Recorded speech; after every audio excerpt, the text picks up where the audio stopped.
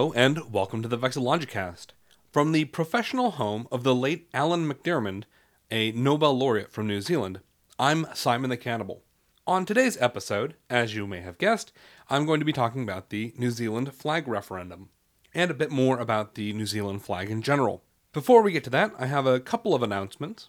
First up, I intended to do an episode on changing South Africa's flag today, but in researching that, the story is actually pretty short. Yes, there was a contest, yes, there were a couple of things, but it came down to one gentleman coming up with the flag and everyone going, hey, that works, and that is the current South African flag. So not exactly the compelling story that I was hoping that it would be. Instead, I think episode 24 is going to be on the recent bout of proposed changes for the UK flag had Scotland left the Union. I think that could be a lot of fun, and we would get to see some of the interesting variants on the UK flag that were proposed but obviously not adopted.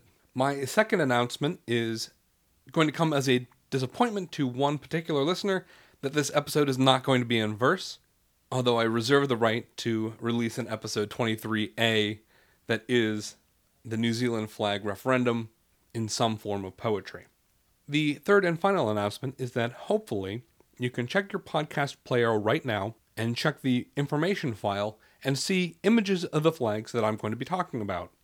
I went through and updated the RSS feed such that it has images embedded in it. The only thing is I haven't met anyone who has iTunes for whom this has worked.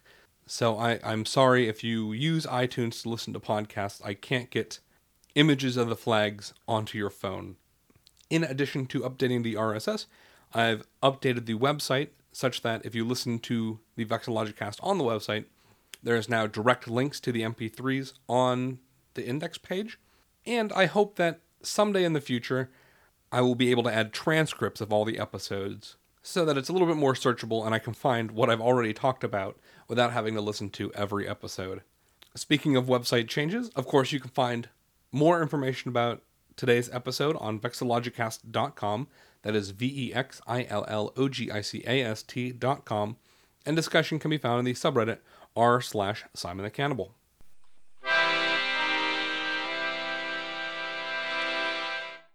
As I'm fairly certain that anyone listening to this podcast is aware, New Zealand is currently going through a flag referendum to determine whether or not it should change its flag. To go through a brief bit of history, in 1834, there existed a prototype flag, a Maori flag, something that would represent the island among the nations of the world. And this flag pops up a couple of times throughout the history of New Zealand. The one that they really settled on was what basically boils down to a white ensign with kind of a red cross on blue with stars in the quarters in the canton of it. Nothing spectacular, but something that would represent New Zealand and the Maoris living there. Of course, this didn't stick around for too long, New Zealand becoming a colony of Great Britain. And in 1867, we start the process of New Zealand kind of just falling forward or falling into blue ensign territory. First, it starts out with just a blue ensign, a plain blue ensign, then they add an NZ, as in New Zealand, to differentiate it from the Australian blue ensign and that sort of thing. And then you see a Southern Cross, that is the 4 stars, appear on it, and sometimes in a white circle, sometimes as the 4 stars. And it was really solidified as 4 red stars with white fimbriation in 1869. That's when you see this, again, blue ensign that they have today come forward, although it wasn't officially adopted until 1902. So again, it's kind of this falling forward towards the flag, not an official, hey, this is the flag we should use, until 1902. The current blue ensign of New Zealand was flown during the Battle of Gallipoli, and so there's a lot of New Zealand pride kind of wrapped up in that, and other World War I battles, and this is where you'll see some of the objection to changing the flag come from. That these great battles that New Zealand was part of, or New Zealand soldiers were part of, were fought under the current flag of New Zealand. In the 1970s, you start to see the first hey, we should really change the flag. This is after Canada had its Great Flag Debate, and a lot of other British colonies were changing their symbols such that they were no longer identifying as British colonies, but instead as independent nations. But obviously nothing really took hold. And in the decades since the 1970s, there have been several pushes to change the New Zealand flag, both inside government and in the private sector, including a massive independent contest in the 2000s.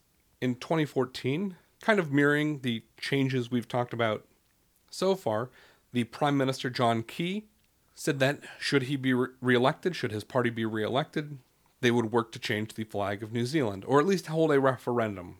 And this referendum would go in 2 stages. In November of 2015, they would have a which flag would you like to see go against the current flag, and in March 2016, it'll be a head-to-head, the possible change against the current flag of New Zealand. As with all of these changes, there were several reasons to change. First and foremost among those, according to most people who have talked about the New Zealand flag, is the similarity to Australia's flag.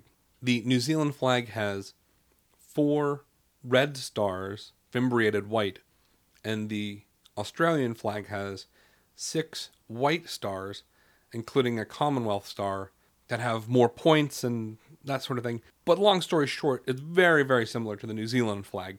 And John Key, the Prime Minister, laments that he's often sat under the Australian flag when he's visiting foreign nations due to whatever oversight. In addition to the overwhelming similarity to its neighbor, the current New Zealand flag is definitely a colonial flag, harkens back to when the UK owned New Zealand. And a final reason, or a third reason to change the flag is that it currently excludes the Maori population of the island and is not inclusive.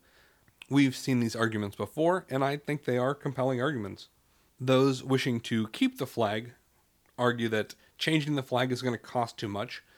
Apparently, the referendum is going to cost around $26 million, and then who knows how much it's going to cost to refit everything with the new flag, should a new flag be chosen. Obviously, there is history behind the current New Zealand flag. Many people contend that it already represents New Zealand as a nation. It already represents the majority peoples on the island, and those people are of British descent. And, of course, the army argument, where soldiers have fought and died under the current flag of New Zealand, and so why should it change? All those arguments together did not stop John Key from putting together a 12-person panel and soliciting flag designs for this referendum. The number I keep seeing bandied about is 10,292 entries, all of which are available to view online, and I'll have a couple of links for that, from which a 12-person panel drew a long list of 40 flags, from which they then pulled a short list of 4 flags, which they added one more flag to due to popular pressure. To back up just one moment, this 12-person panel was often lambasted because it didn't include anyone with a background in graphic design or vexillology. Instead, it was made up of prominent members of different communities who may not be the best to judge the aesthetic qualities of a flag. And I think that's a fair assessment given the entries that they chose for the long and short list. Additionally, and I probably should have mentioned this during the reasons to change the flag, is that a black flag with a silver fern on it has been used as a shorthand image for most of the professional sports teams in New Zealand, and as an iconic image to represent New Zealand generally, including when some New Zealand athletes attended an Olympics games that New Zealand was officially boycotting. They used this silver fern on black, and they added the Olympic rings. So this silver fern is already kind of a, hey, we don't have a great flag. We need to differentiate ourselves somehow from Australia. Let's use this silver fern flag. Interestingly, the silver fern flag did not make it into the finalists as a white fern on a black flag due to the stupidest reason possible, which is a similarity at a distance to the ISIS or ISIL flag, which is a Muslim terrorist group that also uses a black flag with a white logo on it. Anyhow, yes, the 10,000 entries had quite a few amazing flags in it. Some just really good, some crazy.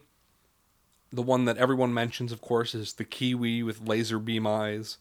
A lot of internet meme flags like Pepe the Frog and whatnot. But those were whittled down to 40, a lot of which had ferns on them, silver or otherwise. A lot of them also had a spiral called the Koru, which I really like as a symbol because it is, among other things, a fern unwinding. It can mean like a ram's horns. It can be a wave. It's just a lot of things that it could represent or be all in one image, and it's a very unique image. It doesn't look like anything that is on any other flag. Of course, the Southern Cross was prominently featured, as were the colors red, blue, and black. And I think one of the favorite flags of the 40, or one of the more interesting flags of the 40, was the Black Jack flag, which is kind of a modified blue ensign, except it's a black ensign. And they changed the Union flag in the canton such that it had like spirals coming off of it. Just an interesting design flag. I don't know that it would be a good flag, but it was just an interesting image. And of course, I will have links to that. So yes, this 12-person panel then decided on 4 flags. A counter-changed silver fern, where it was split diagonally, one half being a black fern on a white diagonal corner, and the other half being a white fern on a black diagonal. 2 silver fern flags by a gentleman by the name of Lockwood, one of which was black with a white fern diagonally across the flag, and a blue field with 4 red stars in the Southern Cross, and the other being red, then a white fern, and a blue field with red Southern Cross stars. So again, it was the same flag, except one had black towards the hoist, and one had red towards the hoist. And the final design that the committee chose was a Koru spiral, also affectionately called the Hypno flag, which has white towards the hoist, going into a spiral, and then black towards the fly. And I personally really like this flag, especially since it's easily transferable into a square flag or a flag of different dimensions, and it's easily picked out on a world stage. You can say that's definitely the New Zealand flag. When they presented these 4 flags to the public, there was some public outcry because a popular favorite flag, the Red Peak flag, was not included. The Red Peak flag is a little bit difficult to explain. Imagine a vertical bicolor of black and blue, and on top of that there is a white triangle covering most of it, such that now you have a black triangle, a white chevron, and a blue triangle, and on the white chevron you have a red triangle at the bottom. Again, tough to describe, I'm sorry, but a unique flag nonetheless, and one that the committee was pressured into putting on the final ballot. After a lot of discussion, and after everything was said and done, these flags were put up for a vote with a preferential voting system with instant runoff voting, which, as someone who likes voting systems, was very interesting to me to see it being used in this way, and I really like it. What they ended up doing was you rank your preferences 1 through 5, and then if your first preference doesn't receive enough votes, it's taken off the ballot, and they add your vote to your second preference, and if that doesn't make it, they add your vote to the third preference, and on until one flag gets a majority of votes. In the first round, the Lockwood Silver Fern flags, both the black, white, blue, and the red, white, blue, received over 500,000 votes. Red Peak received 120,000 votes. The counterchanged Silver Fern received about 80,000 votes. And the Koru, unfortunately, only received about 50,000 votes. The Koru was eliminated from voting, and the votes of the people who voted for the Koru were then redistributed, and unfortunately the counterchanged Silver Fern was eliminated, and those were redistributed, and the Red Peak didn't make it, and the Red Peak's votes were redistributed, such that, in the end, the black, white, blue Silver Fern eked out a victory over the red, white, blue Silver Fern with 50.58% of the vote after 4 rounds of elimination. I personally don't think it's all that great of a flag, but I can see why people liked it, especially if they already like the flag of New Zealand, which apparently a lot of people do, despite the problems that it has. And again, in March of this year, 2016, there will be a second round referendum where they will pit the current flag of New Zealand, and that is the blue ensign they currently have, against the black, white, blue Silver Fern flag. I have a suspicion that the current flag of New Zealand will win over this flag because the black, white, blue Silver Fern flag isn't really compelling, and I think that the people who voted for it because it was already like the blue ensign. But I suspect that we will see in a couple of months what exactly happens, and I will definitely report back to you on the Vexillogicast. That being said, as always, there are some good links out there for you to follow.